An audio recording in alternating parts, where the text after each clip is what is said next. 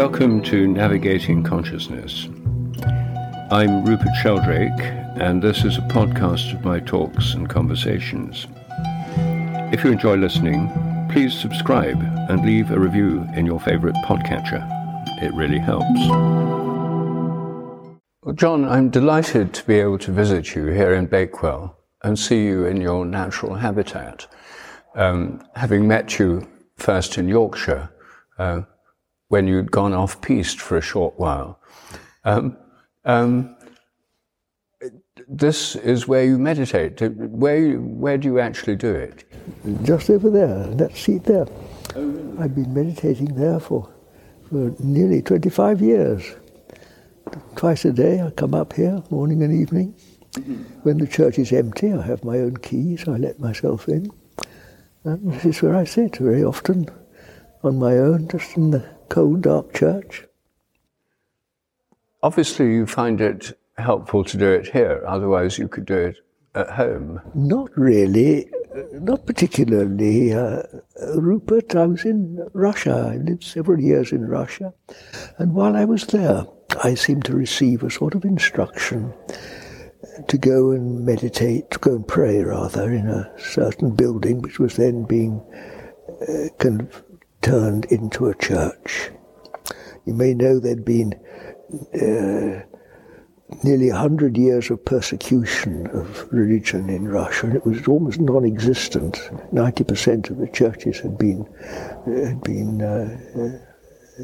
either ruined or turned into something else. And religion was just beginning to come back to life again. It was really quite an exciting time that people were discovering the old faith. And I went to this sort of disused warehouse place where they had a few icons and were beginning to hold services there, and I would just stand in a corner and pray. And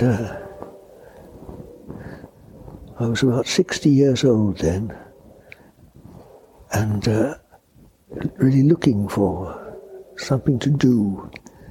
And I immediately realized that pray like this was what I most wanted and was able to do. It gave a whole new meaning to my life. And when I came back to England, I continued doing it here. Well, it's wonderful that you discovered this in Russia. I myself lived in India for 7 years, and I was enormously impressed in India with the sense of the sacred everywhere. In every village there's a temple, and there are holy trees, and even termite mounds are holy and have people go and light joss sticks by them, and even snake holes, and the sense of which everything is sacred. And when you visit a village there, you go to the temple or the holy tree to connect with the holy place. And when I got back to England, I realized that actually you can do the same here. And this for me was a revelation. You know, I'd spent years in England as an atheist and feeling quite disconnected from this tradition. And now I think that our churches, our ancient churches and cathedrals, are some of the most wonderful things in England. And I love visiting them. And I also, like you, find it helpful to pray in them, although I'm a mere amateur compared with you. I wouldn't say that, but yes, I also was thrilled in Russia, notwithstanding nearly 100 years of materialistic communism, to discover this so deeply etched reverence for nature, and the sense that everything was alive. For example, bread is, the Russian word for bread is almost the same as for life. And the tradition that the man of the household would always cut the bread, would hold a loaf of bread next to his heart and cut it with a knife, because it has this heart connection.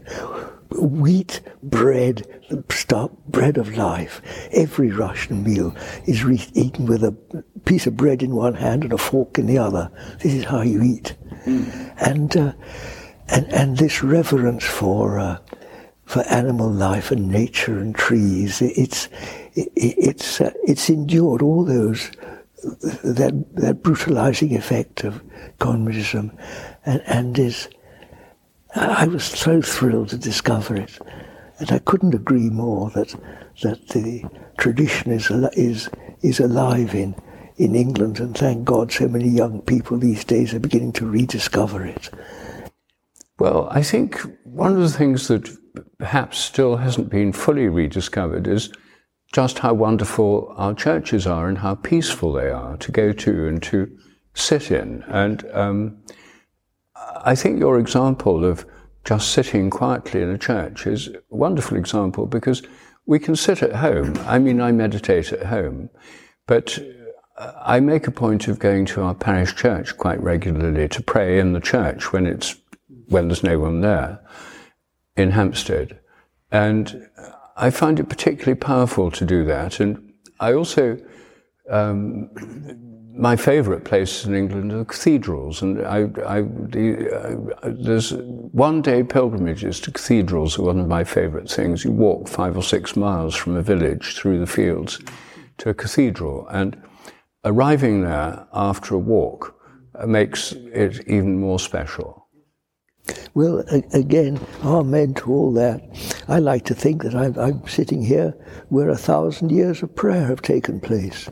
And even long before that, long before this church was built, Bakewell was a place of prehistoric settlement. And this is built on a natural promontory of rock overlooking the valley, where even the dinosaurs would have lain here and chewed their cud and thought about life, wouldn't they? I'm sure it's always, from the very, it's been a place of reflection and rest and looking out over the valley. Well, that's a feature I like very much about ancient churches in England, because many of them were pre-Christian holy places. Some of them have ancient yew trees that were 1,000 years old when the church was built. And in Wales, it's particularly clear because they had these circular churchyards, which were places of gathering and of burial, long before Christianity. And then the churches were built in these holy places. So there's this sense of continuity, which I find, like you do, really helpful. It gives the sense that what one's doing is not just purely individual, just me doing something I individually like, but something that's in a long tradition, and that, for me, makes it more powerful. And for me also, I live down the hill in a little flat there. It's about a quarter of an hour walk for me. Every morning, early in the morning, before dawn, I come up here and have to climb the hill with my 2 sticks now, and I lean on a tombstone outside the door, and I just lean back and I look up at the stars, feel my brotherhood with the stars and the moon and the weather, and just that lovely sense of being absorbed into the infinite before I open the door and come into the church. And sitting here, again, this sense of connection outside, because the rain and the wind sound on the roof, so they're companion so often my times here. Yes, I love all that. And then walking back again afterwards, especially in winter in the night, because it's quite a long walk through the churchyard with the old tombs, feeling that all these generations of people that have done the same thing, yes, that I will take my place amongst them. In terms of tradition and those who've gone before, I wonder whether you think of which St. John you think of as for your name day and as your patron saint. They were always asking that question in Russia. and they would ask me, when I said I didn't know, they'd say, when is your birthday? And, well, fortunately my birthday is, I think St. John the Evangelist, because he's a rather special saint, has 2 saints' days in Russia, and one of them is next to my birthday, so they usually attach me to that one. But I wasn't really very much into saints. Really, I was hardly aware of them before I went to Russia, but Russia's immensely... Russia has a saint in every village, just about, and there's a saint for every possible human situations, a human state of mind. Yes. They're much utilised. We've rather forgotten about saints, haven't we, in England? To our loss, I think. Well, I'm rather keen on them myself, and here in Bakewell Parish Church, you're quite well provided for because it's the Church of All Saints. So, I mean, you've got the lot here, so you don't have to make any invidious choices. You can just benefit, bathe in the glory of the blessed company of the saints, all of them collectively. Well, yes, but I think something is also rather lost because when you can closely relate to a saint, it becomes like a member of the family, really. And if you have a little icon of a saint in your room, then it's like one of the ancestors, one of yes. Again, in Russia, it's very normal practice to have a little corner with all the various saints that the family is connected with, and people just pay their respects to it when they come into the room. Well, they are sort of ancestors, aren't they? Well, exactly they are. And that, I remember when I first went up to Lindisfarne in Northumberland, I'd never heard of St. Cuthbert before then, but I felt an immensely powerful connection with something. I remember I was on the little island when I'd never heard of him before, but apparently this was where he went, I learnt later. I remember just suddenly breaking into sobs there, not knowing why. And then later I learnt about this man. And my goodness, if ever there was a saint that echoed my own attitudes towards life, it was him. He became my pin-up boy when I was a young man in my early 20s. I felt such a sense of companionship. I wasn't so alone in life. He also did just love the same things as I did. And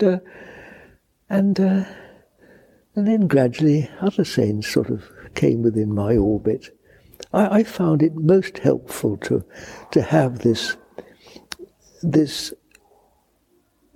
availability of kindred spirits, someone to suit almost every mood and every temperament, that truly are existent, real people that you can read about and connect with. Yes, I totally believe in that. Yes, well, me too. And I think that, they are, saints after all are dead people, and they're people who were people, like our ancestors were people, but they're special dead people in the sense that they're perhaps more connected with the spiritual than most, and I think act as a kind of bridge or connection.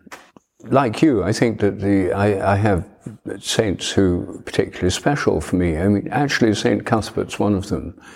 And partly, I came to appreciate St. Cuthbert like you did, later, well, in my 20s or 30s, when I learned about his closeness to nature and part of this Celtic tradition. But I then realized that actually I was already under his patronage because I went to school, a boarding school, Worksop College, which is actually called officially St. Cuthbert's College, and it's dedicated to St. Cuthbert. And my hometown, Newark, where I've come from today, the patron saint is St. Mary Magdalene, who's one of my very favourite saints. And our parish church in Hampstead is called the Parish Church of St. John at Hampstead. One reason I asked you about which St. John, because it's a permanent debate in Hampstead Parish Church, which St. John, they're not quite sure. And I personally like John the Baptist because I think John the Baptist was really involved in powerful rites of passage. Basically, I think he was a drowner, and I think he held people under in the Jordan just long enough to induce a near-death experience by drowning. And as you know, people who've had near-death experiences often say their lives totally changed. They've gone out of their body, they've gone into a totally different realm full of joy and light, and meet dead people who are gloriously resplendent with light, and they love being there, but they have to come back because it's only a near-death experience. And many of them have their lives changed by this. They've died and they've been born again. Now, that's exactly what John the Baptist was doing to people. We know he was holding them underwater, not sprinkling them with water at a font. He was actually holding them underwater by total immersion. They were transformed by this process. And it's usually considered to be just symbolic. But my view is, why would you do something that's just symbolic when just for another minute or two underwater you could have the real thing, a near-death experience? And I think our Lord had that at the baptism, which is when the first moment of the revelation to him of his divine affinity was, according to the account in the New Testament. So I think St. John the Baptist was an initiator who was leading people through a life-transforming rite of passage. Well, why not? And anyway, I can echo that through my own experience of meditation, which really is like a dying. I always thought of it as like a death, because you leave behind your body and your mind, and you discover what's another realm where there's certainly no space, no time. It's timeless. So, talking about whether saints are alive or dead, you realize they're more alive than we are. That it's this mortality of ours that is the death. And we are called into real life, which is not this life, which is only of temporary duration. And the saints are our encouragement that real life awaits us. Another feature of patron saints that I particularly like is that, you know, in all traditional societies, and like in Tibet and like in Greek and the Roman world, they had tutelary deities, protector spirits of a place. Each place had its protector spirits, and who looked after people who were there. And actually, the fact that every parish in England has a parish church, and each parish church has a dedication to a saint, or in this case, all saints. In some cases, Christ Church, but nearly all of them are saints. And it means that each town or village has a tutelary saint, a protector saint. How wonderful if we could rediscover the reality of this. And this, I remember, was the excitement of when I learned to meditate when I was 26 years old, nearly 60 years ago, and suddenly realized that there's this other dimension that isn't normally recognized in life: body, mind, and spirit. And that when you discover the reality of spirit, suddenly it makes sense of almost everything else. Suddenly, saints, all the hard-to-understand bits of the Bible suddenly come into meaning. You understand it. You get the point. You see that this kingdom of God that they talk about, it isn't just some nebulous something somewhere, maybe. It's actually in the realizable here and now, in this invisible dimension of spirit, which is eternal life here and now, accessible to anyone that strives towards it. And is what Jesus made the first thing of his teaching, didn't he? Seek ye first the kingdom of God. And do you think then that the kingdom of God that he was talking about is this direct experience that you're talking about? Why not? I don't know any other one, but no one's ever been able to persuade me otherwise. Well, I suppose the thought that comes into my mind is that the kingdom of God is collective. Kingdoms don't just have one person in them, the king. They're collective. And a lot of Jesus' message is not just about individuals, but also about our relationships. Well, this invisible presence, this presence of spirit, it contains not only you, me, and a couple of other people, it contains the whole world, doesn't it? Well, yes. What is not contained in it? No, it's not confined to the church. But I think there's a tendency in modern spirituality for people to have a hyper-individualistic view that meditation's all about me.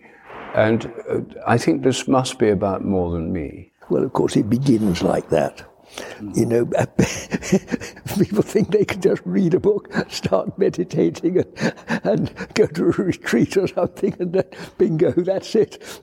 My dear, I've been meditating for 60 years, and I'm still a child. I'm still learning. It's a journey from the finite to the infinite, and where does it end? And all the time, one's growing into ever greater realization of what it's all about. Yes, of course, it begins with me, and what's in it for me, making me a better me. And gradually, this hard nut has to gradually open up. And it's a lifetime's work. And as I say, I'm still learning. I'm still a little boy in a grey beard. A child, a spiritual infant. Yes, I'm not sure. Do you know, I'm never quite sure. It's one of these sort of funny questions, isn't it? That I remember saying to my mother as a little boy, well, if all the dead people go to heaven, where do they all sit? There must be so many of them. And of course, and that's how we think at that age, isn't it? You can't imagine that we're all really, it all merges into one. The unity, in fact, in this world we live in a world of separations, there are millions of everything. In the real world, there's just one, there's no division, no separation. So it all comes together in the great I am.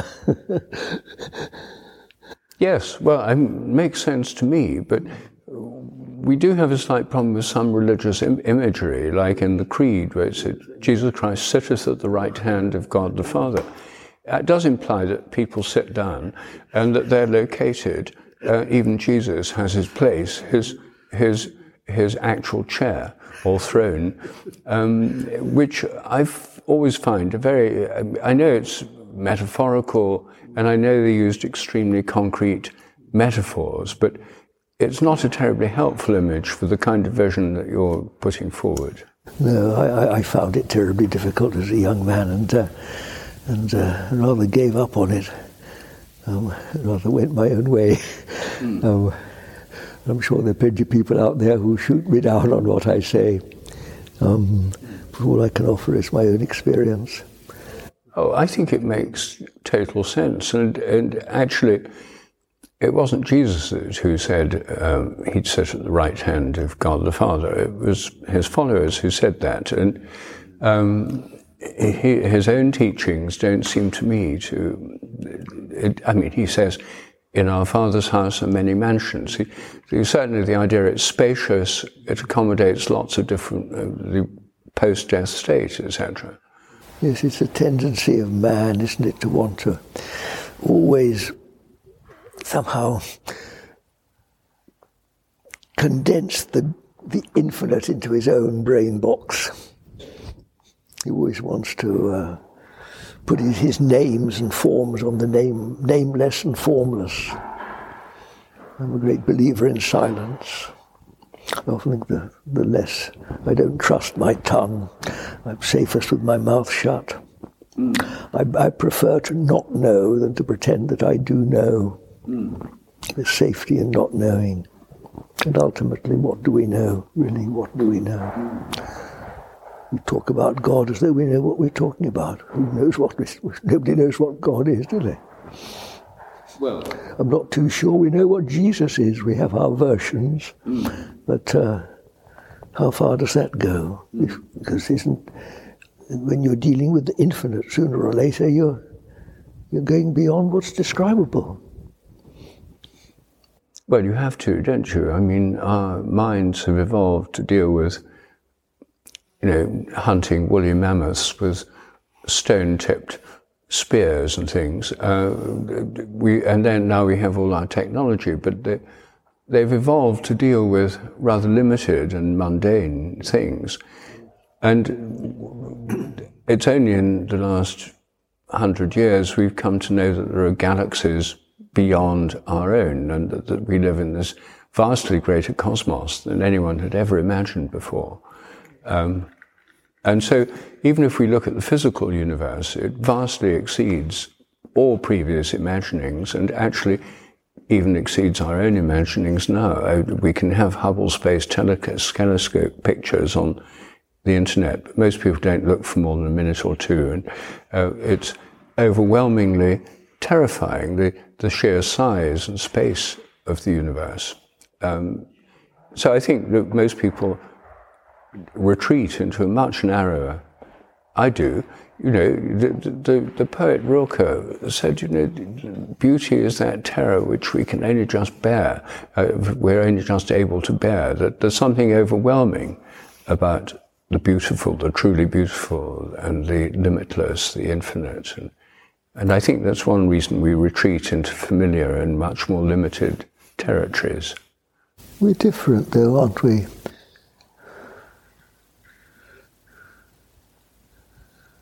I think that's probably why I loved St. Cuthbert as a young man, was that at one time he was invited to be a bishop, and we don't know, I suppose he got fed up with it and went back to his solitude on the island where, under the stars with the infinite sea around him. I suspect he, like me, felt infinitely comfortable under the infinite. I always felt much more comfortable under the stars than I did in the company of people. I never cared much for the company of people. That's really why I was never too keen on Jesus as a man.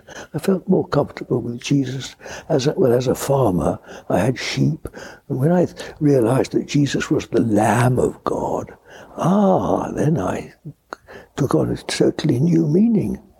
I could understand that. I felt comfortable with that. But somehow being a man, as this way it was thrust on me as a man, in the same way that God was my father, I was a bit frightened of my father. I wasn't too keen on being with him. So I certainly wasn't too keen on being with God as a father.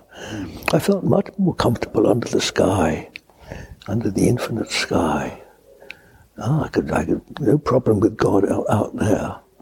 So it's a funny thing, isn't it? We don't all fit the mold, do we? Well, you fit a mould, actually, one that I only came to know about recently. There's a chap called Nick Mayhew Smith, who's written a wonderful book with a friend of mine called Guy Hayward, called Britain's Pilgrim Places. And he's visited all these wonderful, often quite secret and hidden away, holy places in Britain. But he wrote another book last year called The Naked Hermit. And it's about Celtic hermits, including St. Cuthbert. And we know that St. Cuthbert used to pray in the cold water of the sea and would be immersed in the water, standing up to his neck in cold water praying. Well, it turns out this wasn't a personal eccentricity. Lots of them were doing it. The Celtic hermits were into going to remote places away from. That's why these Irish saints lived on remote islands you could only get to on a coracle a few days a year because the sea was so rough and hardly anyone could ever get there to disturb them. And so these Celtic hermits fanned out into the remotest places, lived in really remote places, and their whole idea was that they were immersed in the natural world, and that was part of their spiritual practice, to be away from people, actually, and immersed in the natural world, and literally immersed in water quite often, cold water. Yes, I didn't know about the cold water aspect. Well, I'd read about St. Cuthbert, yes, that lovely occasions described. But absolutely, and as a young man, I took to this Celtic tradition like a duck to water, and I loved visiting these few piles of stones around the Welsh and Scottish coasts, Cornish coasts, where these men lived, and sitting there myself and pretending, trying to be like them. Yes, I absolutely loved all that. Yes, that really spoke to me. Yes, a total immersion in nature. And I always thought of nature as my first church, really. Yes. Yes, and then the bits of the Bible I always loved where its references to nature, which are an awful lot, animals and nature. I felt completely comfortable with that. It got me away from all the theological complexity about. Yes, it goes straight to the point. talk references to the wind and fire and animals and the grass withereth and the flower fadeth. All that makes utter sense to me. Well, me too. I mean, I've always been very strongly drawn to the natural world. It's one reason I became a biologist. Yes. I haven't done the Wim Hof method, which is a lot of people, including one of our sons, has done this Wim Hof method, which is a way of meditating in cold water. And what St. Cuthbert and other Celtic saints were doing, in what we call the Dark Ages, is now undergoing an astonishing revival. There are people all over the country doing this, and near where we live in Hampstead, there are swimming ponds on Hampstead Heath, and a lot of people, including our son Merlin, swim there all year round, and swimming in cold water. And wild swimming and cold water swimming is undergoing a surge in popularity. So these particular practices, which might have seemed eccentric in the Dark Ages, undergoing this amazing modern revival. And St. Cuthbert's immersion in nature, literally an immersion in cold water, where you can hardly ignore the nature around you if you're in cold water, especially in the winter, and where he was doing it in Lindisfarne in the North Sea. It creates an altered state of consciousness in itself. So I think actually you're a kind of atavism in some ways, to a particular tradition. It seems to me that there have been people in the past who've been drawn, like you, to this way of life. And actually, I think there are more in the present too. And I think it's a wonderful thing that you're doing this, because, anyone who's drawn to this path may think of themselves as peculiar and eccentric, but the fact that you're doing it and have been doing it for such a long time is actually tremendously encouraging and reassuring. Well, I find it very encouraging and reassuring that so many people are discovering it, really, of which this cold water, getting into cold water and closeness to nature are signs. Anyone who practices long enough, which I mean quite a number of years, gradually comes to discover, well, I suppose the very process of getting old, as is becoming only too obvious to me, is that this physical body dies out. It is of limited duration and of limited ability, as is the mind. The mind is a very variable creature, and also in old age tends to lose its edge. Even if it doesn't quite die out, it's certainly not functioning very well. But spirit grows ever stronger, ever more alive, and you come to realize that this physical mental world is really a fading dream. It's not as real as we think. And as this, as it were, loses its predominance, it becomes ever more obvious that I am spirit. I am ageless, universal spirit. And this is the truly operative source of all the rest. Everything else precipitates, as it were, crystallizes out of spirit. Spirit is the origin of which this world is a shadow of the real world. Beautiful though this world is, it's but a shadow of its divine origin. And this can be fully realized. I'm not talking just out of my head. This is realizable. Here now, the reality is spirit. And all this talk about power and energy and all this thing, the real powerhouse is Almighty God. This is the real infallible source of energy. All this business about, trying to be nice to each other, loving your neighbour and human rights, the real origin of all this is most merciful God, because Spirit has never hurt anybody. Look, it's surrounding us here, the everlasting arms. It's entirely benevolent. It's nothing but pure love. And it's this love that can cope with all our contrary human ways. Almighty and most merciful God, have mercy upon us sinners.